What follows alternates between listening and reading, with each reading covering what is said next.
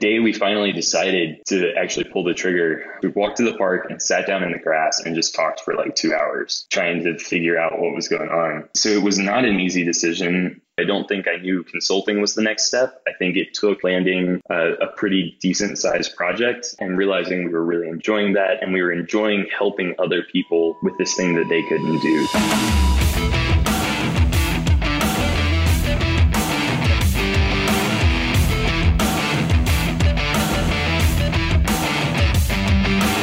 Hey Feasters, and welcome to episode 10, the final episode of season 4 of Live in the Feast.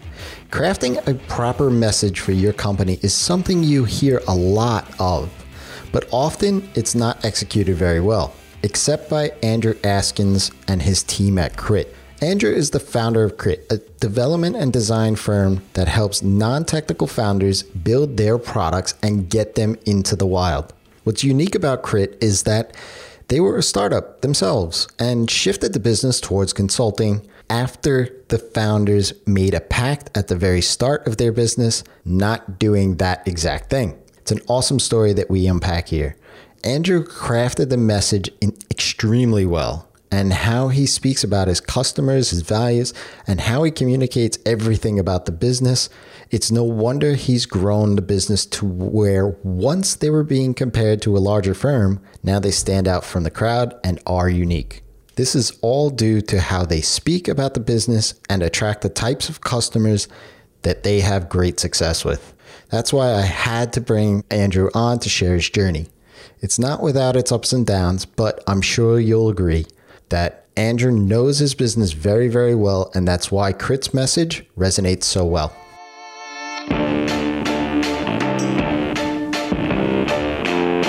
This episode is brought to you by Feast, the premium online coaching and community designed for web developers, designers, marketers, and freelancers of all type wanting to specialize their business and build recurring revenue that's profitable and sustainable. Today's market is ever changing, and yesterday's advice won't cut it. Feast members get access to the roadmap and training library, which includes everything you need to niche down, build recurring revenue, and become that go-to respected person for your services. That, together with monthly roundup calls, exclusive workshops, expert chit-chats, and our Slack community, you'll have everything you need to live the life of your own design. If you're serious about not competing on price and having clients that respect you and your expertise, then join Feast.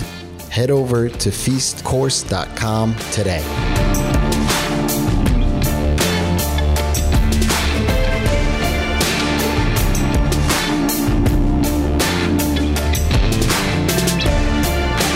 Hey Feasters, welcome. And today's co-host is Andrew Askins. Welcome, Andrew. Thanks, Jason. I'm excited to be here. Also, I like the name Feasters. It's a pretty good one. Thanks. Yeah, that's what we're all about. We're all feasters here, living in the feast, right? Andrew is founder of a startup turned app design and development studio. We'll talk about how that happened. But they work with startups in the idea phase to launch their products and take their idea for an app essentially into reality. Andrew, why don't you share with us a little bit more about why you do what you do?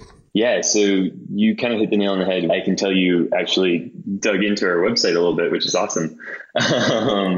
So we started off as a startup ourselves. Actually, while I was still in college at the University of South Carolina, got an opportunity to be a part of an accelerator program. And we tried for about 1.5 years to build a SaaS app.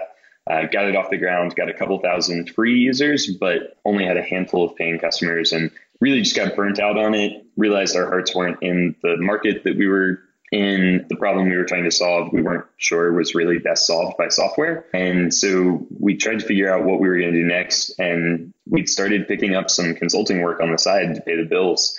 And we really just realized that we loved doing that. We actually swore to ourselves when we started the SaaS company that we were not going to become a consulting company. Promised ourselves, because the company I worked at before had gone through that exact transition. So we were like, we're not going to do that no matter what.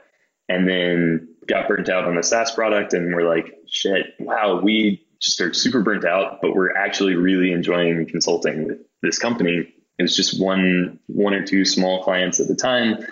And so we decided to go all in on that. And, we did not bill ourselves as working with startups at first. Really for the first 2 years that we were consulting full time, 2.5 years, we just tried to did the same thing everyone does, right? We tried to be a catch-all digital agency for whatever.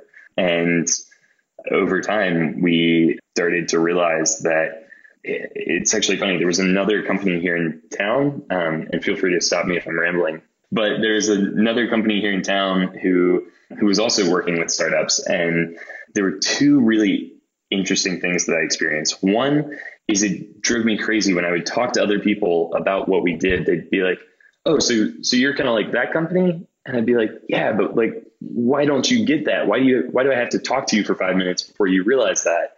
Like, we work with startups too. Why does no one think that?" And I finally just realized it was because we weren't telling people that. Like, we were trying to tell people we're an agency, trying to tell people all these things before we got to we work with startups. And so I was like, oh, wow, what you tell people you do matters. That's weird. Seems super obvious, but it took me 2 years to figure that out. And then the other thing was, because there was this other company who had kind of a similar niche, I was sort of scared for a long time that like, if we owned that niche and said, oh yeah, that is who we are, that we were going to be seen as like copying them or something, which again is just silly because we have a totally different culture. We have a totally different vibe. We approach it's a similar market, but we approach it from a totally different way. And most of our clients who we actually end up working with have never met them and don't know that they exist. It's not like everyone's coming and finding us two companies and then comparing each other. So it was, I guess, sort of switching from a scarcity to an abundance mindset and realizing it really doesn't matter. Sure. So yeah, those were two of the things that I had to kind of overcome. And then, it was really only about this time last year. It was a little earlier than this. It was like maybe October of the year before last that we started to tweak our website just to try to own that message. And I started trying to use it when I was talking to people. And then when I realized that was working, then we again went sort of all in on that. Yeah, I mean, that's interesting. How did you feel when you went into the business originally and you said you weren't going to go into consulting at all? Yeah. How did you feel when you realized, okay, maybe we should? It's weird. There were a lot of feelings there because one, like we had to admit that this product that we'd been working on for a year and a half, like pouring our hearts and souls into, had failed essentially. We were shutting it down. We were giving up on it. So there was a lot of mixed emotion there. And then to top that off, because we had told ourselves initially that we weren't going to be consultants, it felt like doing exactly that was kind of adding to that failure. But again, it was one of those things where you just sort of realize that none of it matters. Like, no one really cares that, some kids in South Carolina failed at a startup. Like, that's just a normal thing. And, we got the opportunities we did to do the consulting work because of the work did on that. So it still led to something, and really just owning that feeling of burnout and realizing we didn't want more of that. And we wanted to go after the thing that was working. And I think I've always liked teaching people, and that's kind of what consulting is, right? It's taking your expertise and some of it's doing the work, but there's also this piece of it that's teaching people about the work and educating them. And just, that was cool. And being in South Carolina specifically, like the one advantage we had while we were building that company, and it's always been the same company. We kept the name when we shut it down, which is kind of weird, but so we shut the product down, but we didn't shut the company down. I mean, you had, and there's a couple of things that I want to ask you, but you had a team already that was basically going forward with this one vision. And all of a sudden you all decided that, well, with that vision, you all on board with that. Then was it you or somebody else that realized, okay, maybe the consultant thing is going to work better? And how did you get everybody else on board with that? I mean, what were those conversations like? Yeah, they didn't happen overnight. They happened over a course of months. So actually, we'd been working on this product for probably about a year before we finally got it to a place where we were going to like do our product hunt launch, right? Product hunt, for those who maybe aren't as obsessed with startups as I am, is like a community where people post really interesting new products. And it's sort of the place that especially more independent style makers have rallied around to launch new things they're working on and get some initial traction. And for a bunch of nerdy developers like us who didn't know anything about marketing, our whole launch plan was just get it on Product Hunt. So like the night before we started doing the consulting, like a few months before this happened, started by just picking up a project from our old bosses. They had some overflow work. And then, we started reaching out to some people actively looking for work. Again, just trying to pay the bills and keep the lights on so we could get this product out the door. And actually the night before we launched the product, I sat my two co-founders down and I was like, guys, I don't think this is going to work. I think we're chasing the wrong problem. I know we're like ready to launch, but I don't think it's going to work out. And luckily, I think they are a little bit more stable, just level-headed than I am. So they were like, Andrew, you're being an idiot. Why wouldn't we launch it? We're already here. Like, let's just launch it and see what happens. Which was the smart thing to do. And so we did. And at first it felt like it was working because the Product Hunt launch went really well. It resonated with people and we got a couple thousand free users, but then it kind of stalled out and we were trying to figure out what was happening. We had all these free users, none of them were converting to paid users. So we just started talking to our customers. And, what we were hearing was not, oh man, this product is great, it's solving all my problems. What we were hearing was like, this isn't that big a problem. But we were hearing that people loved it still. They were like, oh yeah, I think it's great, but it's not that big a problem. So read between the lines. People weren't going to pay for it, but they liked the work we did. And that was kind of everything for us. And so it took a long time. And I think the day we finally decided to actually pull the trigger, we again sort of sat down with my co-founders. We walked to the park and sat down in the grass and just talked for like 2 hours, trying to figure out what was going on. And so it was not an easy decision. And it took, I may have been willing to make that decision sooner, although I don't think I knew consulting was the next step. I think it took, landing a pretty decent sized project. At the time, it was a $30,000 project. We were way under billing even at that rate, but it was like a mind-boggling amount of money to us at the time. So kind of landing that and realizing we were really enjoying that, and we were enjoying helping other people with this thing that they couldn't do. So like here was somebody, like we'd struggled with our startup on the business and the marketing side of things, but we always had the tech and the design side down. That was easy, like building a product, making it look good. That was the stuff we were great at and that we loved doing. It was all the rest that we couldn't figure out. And here was somebody who was the exact opposite, who had an idea for how to market things, understood the business and the financial side of things, and really just needed someone to come in and help with the design and development. And so that was kind of exciting. And all those things, just led to that day where we sat down in the park and we were like, all right, one thing here is working, one thing is not. We got to own up to that and move forward. No, I think that's smart. Because just if you're doing something yourself, and then realizing that it's not working the way that you had planned or the way that you thought, or just admitting that this thing is not working anymore, to have a consensus of that, like if somebody was like a stalwart and be like, no, this is going to work and we have to keep moving forward and like all that stuff. I'm sure, that little meeting in the park, so to speak, getting away from the business, getting away from the screens and stuff did good, because I've heard like friendships and relationships and stuff, like they die like at that point, because it's just like people are arguing, and it's just like, it's awesome to hear that worked, it's worked out better, right?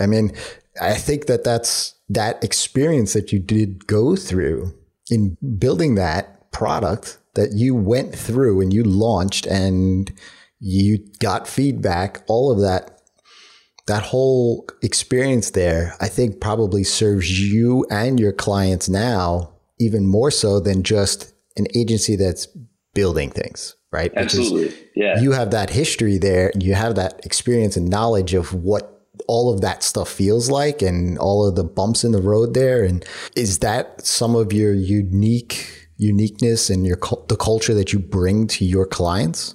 Totally. Early on, even when we didn't know that we were selling to startups, like that's who we resonate with because it's who we were. And that was part of the narrative I built into. Again, I didn't even know it was a sales pitch. It was just me talking to people. But that's part of the narrative that I built into the pitch in the early days. Was like, hey, we're different from other agencies because we didn't come from a big company. We didn't start an agency from scratch. Like we were a startup. We were in your shoes. And we like to joke that, all we're doing now is trying to help clients avoid the mistakes that we made. Yeah, no, it's true. It's good. Yeah. And so that's been a huge part. I think over time that's shifted a little bit. So now I think our uniqueness has more to do with, it still is all sort of rooted in that early DNA that we created of like, people who are obsessed with design, who are obsessed with, writing good code, who are obsessed with just product and who have experienced the struggles and had to think about the business side, had to think about the marketing side. We're still to this day very much not developers who just, you come to us and we build whatever you ask and then hand it to you and walk away. Like we want to get in the trenches with you. We want to get to know, like we want to think about the business side of things. We want you to own that because we recognize that it's what, our clients are best at, but we also, we don't want to ignore it. We strongly believe that, development should care about those things. Design should care about business. So it's all rooted in those early days. But then over time, your uniqueness changes a little bit. Now, I would say instead of helping clients prevent the mistakes that we made early on, we're still doing that, but, we're also drawing on experiences from working with lots of other startups. And we're drawing on all these new things that we've learned in the past few years. And so it changes a little bit, but definitely there's those roots there that I think will always make up who we are as a company. No, I love that. I mean, because for a lot of our listeners here, that they struggle with sometimes they get their hands on an idea and they think that that's where they have to go. And then especially in the idea of niching down or specializing their business or trying to learn from their past experiences so that they can move forward. They think that once they have that idea, that specialty or thing, that's what they have to do for the next 10 years or whatever it is. Right. Yeah. And from hearing you and for me, my own experience too, is that that's just your marketing message is what you're saying, right? Like, doesn't mean that people aren't going to come to you from other angles and from wanting other things from you and other services and offering and products and all those other things. That's just who you are. And like we were saying before, your message, this is who we serve. And maybe you fit, maybe you don't, but maybe there's other things we could work together on. Yeah, totally. So a perfect example of that is, we have, our marketing, our messaging is really not just startups. It's non-technical founders. We want to work with non-technical founders. We want to be your technical co-founder. And that's a word that we found over time resonated with people. Like people would hear that and go, oh yeah, I'm non-technical. And it's almost like a fear that people have. Like they're afraid of being non-technical and building a tech company. And so it evokes some emotions. That's our message that we put out into the world. And I had a lot of those same fears when we were trying to decide, are we going to go all in on startups? Because startups in a lot of ways are not always a great market. They're cash strapped. They're, how do you find a startup founder? They could be in healthcare. They could be in legal. They could be in real estate. They're all over the place. But realizing that it evolves over time and actually that the company who I mentioned earlier, who is here in our area and who was also focused on startups, I was hanging out with the founder one day and he sort of said something to me, essentially like, that's just what we put in our portfolio. And that was another one of those lessons learned. So even today, when all of our messaging is around non-technical founders, doing a road mapping session with a company in January, and they're super technical and they're looking for someone to come in and help with design. And so, you're not locked into always working with these people. And we're always looking for ways to evolve our niche. And, I have a million thoughts about the different directions we could go. But yeah, getting over that, realizing that, like thinking about it as like the work you do and then the work you put in your portfolio is like maybe a way to help ease some of that fear and understand the difference there. Yeah. What I encourage a lot of people that I coach, right? So I coach freelancers as well. Oh, cool. So when they start trying to figure out what specialty to go into or what industry to go into, they're always like, so I have to redo my whole website. I'm like, no, just put a landing page out and direct people to that. When you're talking about the thing, just make it simple. Like keep it simple first. And then figure, like you're saying, like if you think about it in smaller terms, simple terms, like if it took 3 steps to get to where I want to go, what are those 3 steps? And don't overcomplicate things. So I love that. Yeah. Just put it in your portfolio. These are the only ones that make it a rule. These are the only things that are going in the portfolio. And that's who's going to be. You've still got the rest. So you get an email from somebody, you need the work. None of us are perfect. We can't always do exactly the ideal client. Sometimes you have to take a project, and your portfolio is what's on your website, but it's also all the work you've done. And so you can pull those individual pieces and create a portfolio in a single email if you need to tweak it. Yeah. But, I mean, obviously, I mean, I mean, that's a lot of things that I try to do in my own business. When I get a lead that doesn't necessarily fit the marketing message that I put out there, doesn't mean that my follow-up sequence isn't tailored to what they are. Like I'll use case studies that, fit their model and, all of those kind of things. If I'm doing real development API work stuff instead of more of the on-site personalization stuff. Yeah. I don't talk about the API stuff because nobody, most of the people that come to me, they don't even know that that's what they need. Right. So, but here's a case study of one of these kind of projects that I worked on. Here's what they came to me with, which is very similar to you. And that's a portfolio piece. It's just the back end. It's like the back door to my business, right? Yeah. And what's kind of fun is you then start to think about all of those as like, oh, this is me experimenting with a new marketing message. And so if I start noticing a trend, like recently I've noticed we've been getting more staff augmentation sort of leads. And so I'm like, oh, okay, now maybe we're still your technical co-founder, but maybe I need to develop some marketing and stuff around staff augmentation and what we can do there. And again, the way I would do that is I'd still make our big front and center message, we're your technical co-founder, but each one of these leads I get, I just develop a little bit more of that now secondary marketing message of staff augmentation. It's like, oh, now I've got a testimonial from one client, so I use that next time. And then I test, these emails or this, demo and sort of figure it out there. And then it becomes kind of fun because you're like, oh, now you get a lead that's a little different. You're like, oh, cool. This is now a chance to test something new. That's kind of fun.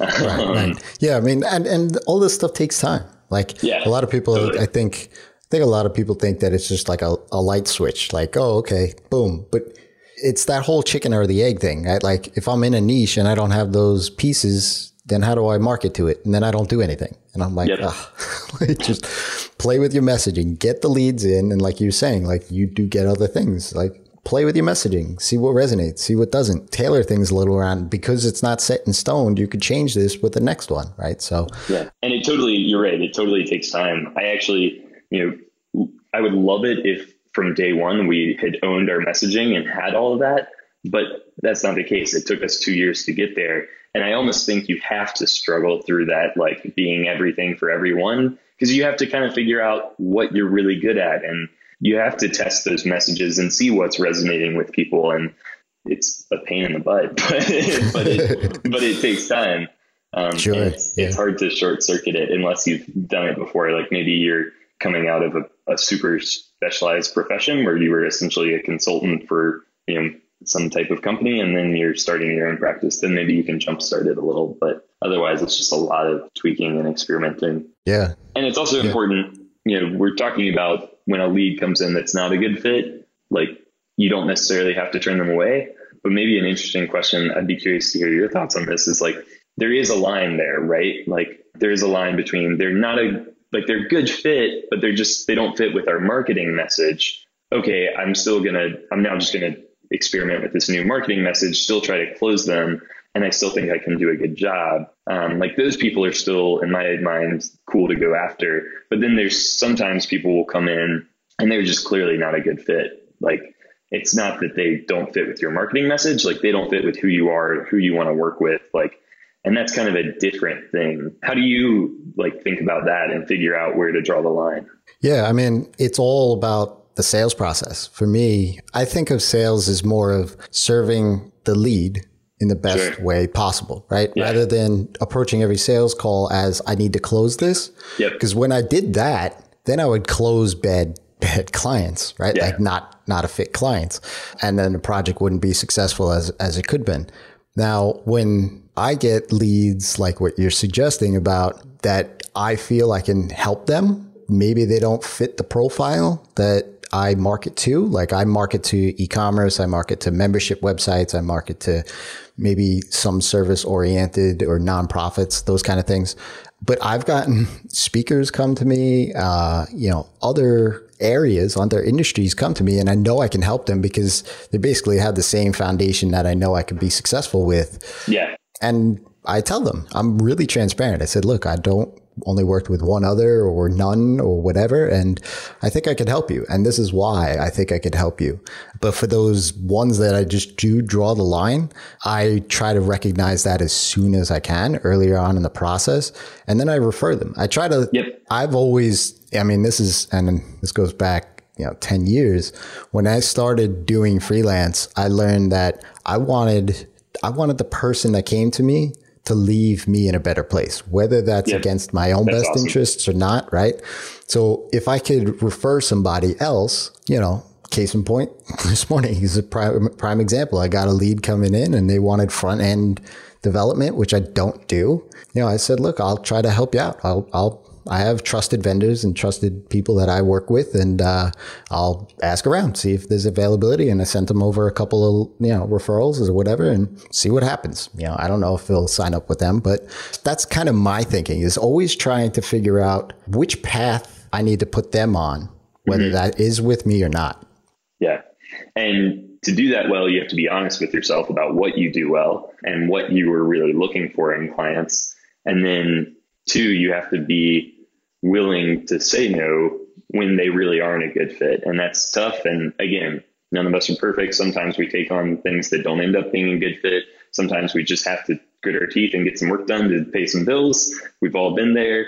But when you do get to the point where you can start turning that stuff away and recognizing this isn't just not a marketing fit, this isn't a fit at all, and you can refer them, or even sometimes, even if you don't refer them, just being willing to be honest with somebody will sometimes shock them enough that you just end up earning some goodwill, which is kind of cool. I had a sales call once where it was 2 co-founders. Yeah. And I just knew it wasn't going to be a fit. And the one guy knew that I was going down that road. And I was saying, look, I just don't think I can't help you in the way that you're looking for, but maybe I could look around. And the co-founder was like, well, wait a second. Well, hold on. He goes, but I like that. So how do we make this work? Right. So it's funny how sometimes saying no is powerful and it's awkward at first, but I look at it as I'm guarding my time. And I want to spend time with my son. I don't want to spend time with a bad client or project or make somebody upset or something like that.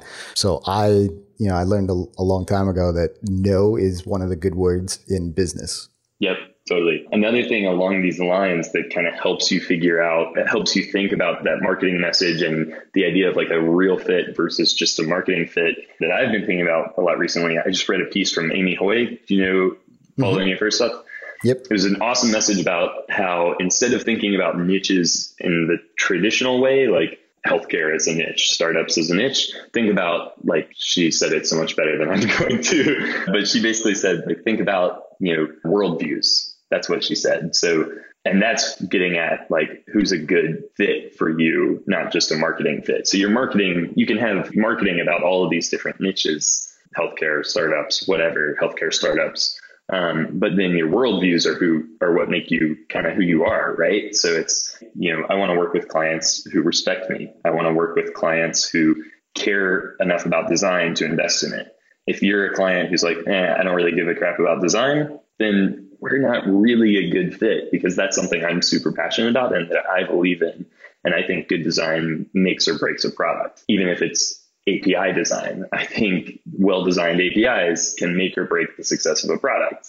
And so starting to think about that can help you figure out is this person a good fit for me? And then, Amy argues, and I've seen some other people like Jason and Caroline Zook do this really well, that you should actually put that front and center as well and make that a part of your message. And I think that's kind of interesting. That's something I want to start experimenting with, talking about always changing your niche. I want to bring our values and our worldviews more front and center, because I have a hunch that that'll help us, find the right people and help us communicate to people. So someone lands and they might go, oh, I'm a technical founder, but I agree with all of the things this person's saying, so I'm going to reach out anyway. And the truth is, we can help technical founders just as much as we can help non-technical founders, as long as, you agree with, as long as we see the world in a similar way and have similar values. And then I think we can do great work together. And so that's just something that's been on my mind that I think is interesting. I don't know if you have any thoughts on that. Yeah, I definitely do. And if you are listening to this and you love what Andrew's talking about, and I know you guys like actionable items, check out his newsletter. I'll put the link in the show notes. He says it's about 5-minute read for some of us that read longer. Take slower readers. We'll see. But yeah, I mean, it's actionable. Definitely go check him out. Check out the newsletter and hop on it. The values thing, and it was funny because I have it in my notes. I love seeing that on your website. And I was going to ask you if that was something that was more of a cultural thing, like in the business that you guys put out there, or if it was a tactful thing, or if it's just, look, I mean, like as we're talking now, I kind of get why that's there. I mean, it's just you guys being you guys, right? Yeah. But that in and of itself, and the fact that you put people first as the number one, right? I mean, that to me, that like, you're cool in my book, because that's what I talk about all the time is serving first. Like if you just serve the people first, it'll all work out in the end. So yeah, I mean, I do love that. The one thing that I wanted to ask you about specifically in the values, and for you listening, definitely go to builtbycrit.com and check out his values. They got 5 values there. The one that I was curious about is you said being actively transparent. Yeah. I mean, that's a value that you're going to put out. So you're transparent about what you're doing and stuff, but you say actively. What does that mean? Yeah. So we actually changed that language recently. So originally it was default to transparency, which we straight up, to be transparent, copied from Buffer. So Buffer was one of the companies that I followed for a long time before we started our company. I think they started maybe a year or two before us. And I really loved them and loved what they did. They really inspired me. I am someone, I mean, you kind of guessed this, I think. My values are super core to who I am. Like I'm just like kind of intense about that kind of stuff. And so I think that was always just going to be a part of any company that I was building. And then seeing examples like Buffer really helped push that forward. And so seeing how they inspired me immediately made me go, I want to do that. That's cool. When I start a company, I want to be transparent. And so that was one of the first things we tried to make as one of our core values. And originally it said default to transparency, which I think is still Buffer's language. And that's cool. And it works for Buffer. But what we realized about 6 months or a year ago, I think it was only like 6 months ago, really, we were like, no, being transparent is hard. Being transparent takes work. You don't just the default to transparency to me started to sound like, oh yeah, it's just, you just sort of do it. But that wasn't my experience.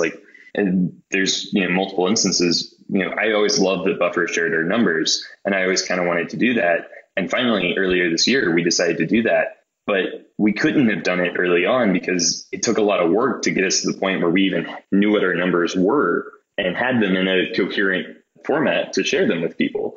And by numbers, I mean financials. You can go to our blog and read how much money I made last month.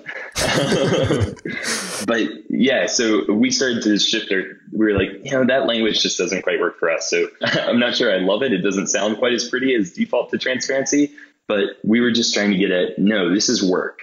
Being transparent is work, and it's vital work. It pays off. It's good work, but it is work. And so be actively transparent was to us a way of saying, always be working at this. I like that. Yeah. Yeah. I mean, because I tell all my clients, look, I'm going to over communicate. Like, yeah, as soon as I realize that something's amiss, I'm going to let you know. As soon as something is ahead of schedule, I'm going to let you know. I mean, if something I can see that maybe at the end of the week, it's Monday, that all of a sudden something came up in my family life, I'm going to let you know. Like, I'm going to over communicate, and I want you to do the same. Like, be transparent with me, because if you feel, from my perspective, providing services like that, it's like, if you start to feel that you're not getting something from me that you're expecting, I'd much rather know about it, and then we could clarify and, not let things fester. And transparency for me, it's just, I don't know, it's like part of being genuine. And it could be the New Yorker in me, and I'm just a pretty straight shooter and blunt at times and such like that. But like, that's who I am. And I want to work with those kind of people too. Like, and I think it's super smart that you put your values out there like that. And because that's going to attract, just like the portfolio pieces, but like seeing that, like, okay, these are values that I admire and respect, and that's who I can connect with. So there's that perception of who you are as a people, not just a company. And it's super smart. I love it. Yeah. Can I tell you one quick thing I'm excited to experiment with? So we're trying to push ourselves to do that even more. So originally, I think we put those values up on our website, more thinking that it would help with like attracting talent. And it has. That transparency is huge for attracting talent like that. We just hired, for the first time in August, we hired like 2 outside people, had never done that before, that only ever hired people we knew, and being transparent about salaries, being transparent about like what we were looking for, what our values were as a company, helped us attract people, I think, who were much more talented than otherwise. But now we're starting to realize, we should incorporate more of this into our message, because this won't just help us attract the right people to work for us. It'll also help us attract the right people we want to work for. And so one thing we're experimenting with, that people first value that you notice, we've realized that is really core to who we are. And we want to share that with people, and we want to find clients who feel the same way. And so we're sending people a package now, after an initial sort of intro consult, if we think there's a chance that we want to move forward with somebody, I'm going to start sending them a package that has completely unbranded sketchbook, my favorite Pilot G2 pen, just a cheap pen, not a big deal, but and then a little envelope with a sticker on it. We got a designer friend of ours to create a little sticker that just says "People First" and has a fist bump on it. So awesome. That's cool. Yeah. I'm excited to see if that resonates with people. It's going to be fun.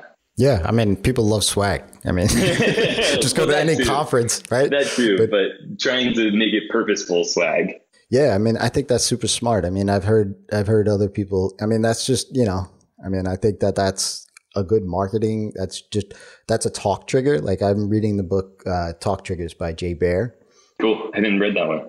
It's new, and he basically goes in and talks about marketing. How does he say? It's an organizational behavior. It's not a marketing plan.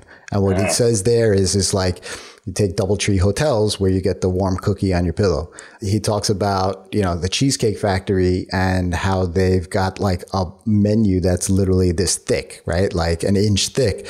And people out there talk about these things, and that's how that brand is recognized. I mean, he gave another example in the book, which is awesome. It's like this burger place out, I think, in San Francisco or the Bay Area.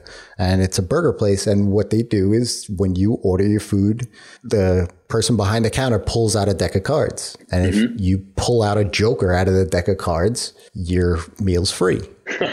So they do that, but people love that stuff because then they post it online and they share it and all that other stuff. And it's a talk trigger for that business, and they get everybody behind that. And I think that's a super smart thing, because as an organization, like, your values are leading to the swag, right? The swag package that I'm calling it anyway. Yeah. But that package, that becomes then a talk trigger, because then if they use that sticker, they give the sticker, they put it on the laptop or whatever. Even if they don't go, with you eventually as a client, that's branding there. It might be a conversational piece later, right? So totally. I think it's super smart. Cool. So before I let you go, what's next? What's coming up in the next year or so?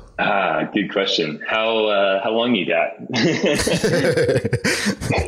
So what we're really focused on right now. So I mentioned we hired 2 new people in August, which for a company our size, so we're now 6 people total. 5 of us are full time. 1 contractor in Chattanooga who helps me with content marketing. So we increased our expenses a lot when we hired those 2 people, and we've been doing that steadily over the past couple of years, and that's cool. We're trying to start paying ourselves, the founders, more, trying to get everyone up to at least market rates.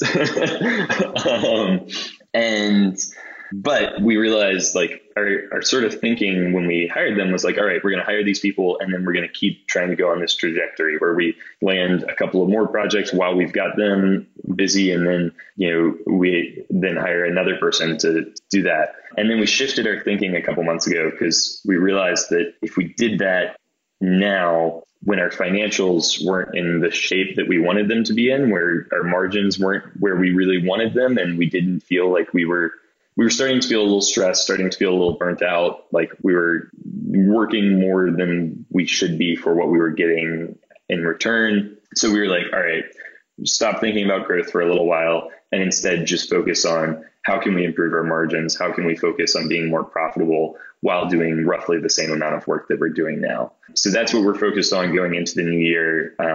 Really want to try to, we may end up adding a person or something depending on how things shake out, but want to try not to focus on growth as much as focusing on the health of the business. And then as part of that, I really want to experiment with launching an input product next year. So, I've started paying attention to freelancers like yourself and Kai Davis and Brennan Dunn, people who have managed to introduce additional revenue streams by selling books, courses, things like that. But then for great freelancers, often those are really a lead gen tool as much as they are an additional revenue stream, because it gets people in. It's sort of the first step on the pricing ladder. It gets them in and you deliver an insane amount of value for $250. And then they're like, oh man, if I spent $2,500 with this person, what would I get in return for that? And you just sort of plant that seed in people's heads. And so I got a couple of things we're working on. I'm probably going to shift my focus a little bit in January. My focus right now is keeping the pipeline full. Got to stay on that, but going to try to carve out some time to really start validating that and making that a priority as well, because I think that will help with the health of our business. Awesome. Yeah. I mean, that's super smart. I mean, I have the membership site. I do coaching. I do all of those things. Yeah. I mean, it's definitely super smart. I mean, health of the business, it's a lot. I don't have a team. I'm a one-man band, so to speak. I hire a contractor here and there, but that's about it. Only if I need something specific. But yeah, the health, the idea of growth, that you always have to scale up and scale, more and more and more.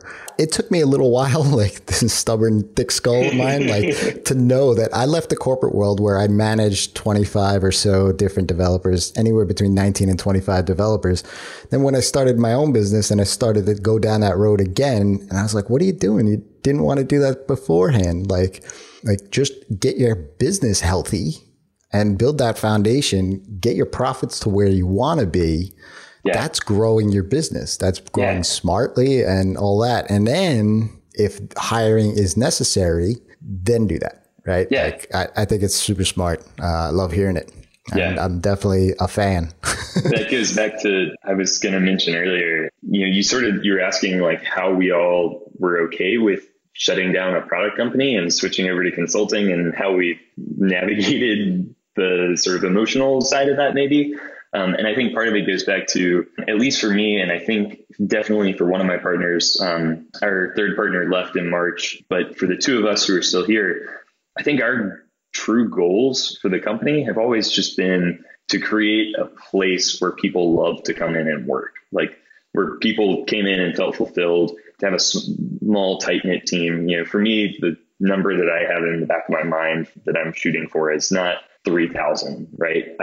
That sounds miserable.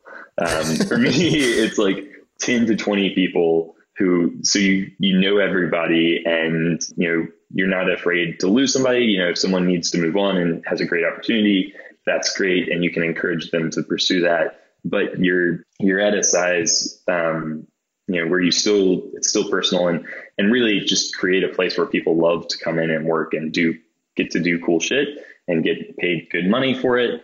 And so if that's really your goal, then the health of your business is super important, because if your business is unhealthy, even if you hit that 10 to 20 people, but you're miserable, you failed at your goal. And if that's your goal, it doesn't matter if you're doing products or consulting. What matters is, are you enjoying it? And at the time, we weren't enjoying products. We were enjoying consulting. So it was easy to see which way we needed to go to push towards that goal.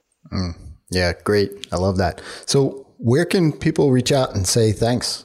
My Twitter account is at Andrew Askins, ASKINS, Andrew@builtbycrit.com. I will be slower to respond to emails than tweets, probably.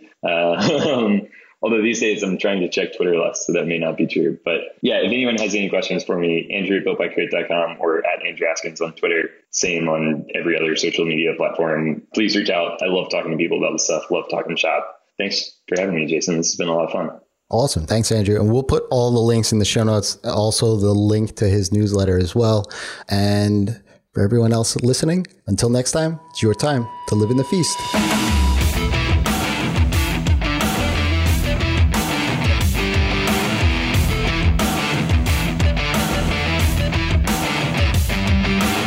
Do you put yourself, your full message out into the world, or are you holding back? I find myself holding back at times, but I think it's time to change that. Thank you so much for listening today. If you enjoyed this episode, then head on over to liveinthefeast.com and subscribe. Leave Andrew and I a 5-star rating and review in iTunes, as it will help others find this episode. And that wraps up season 4 of Live in the Feast, Niching Down. We'll take a few short weeks break until season 5 drops. In the meantime, I'll be taking some of the themes from season 4 and sharing with you my biggest takeaways during that off time. Till then, it's your time to live in the feast.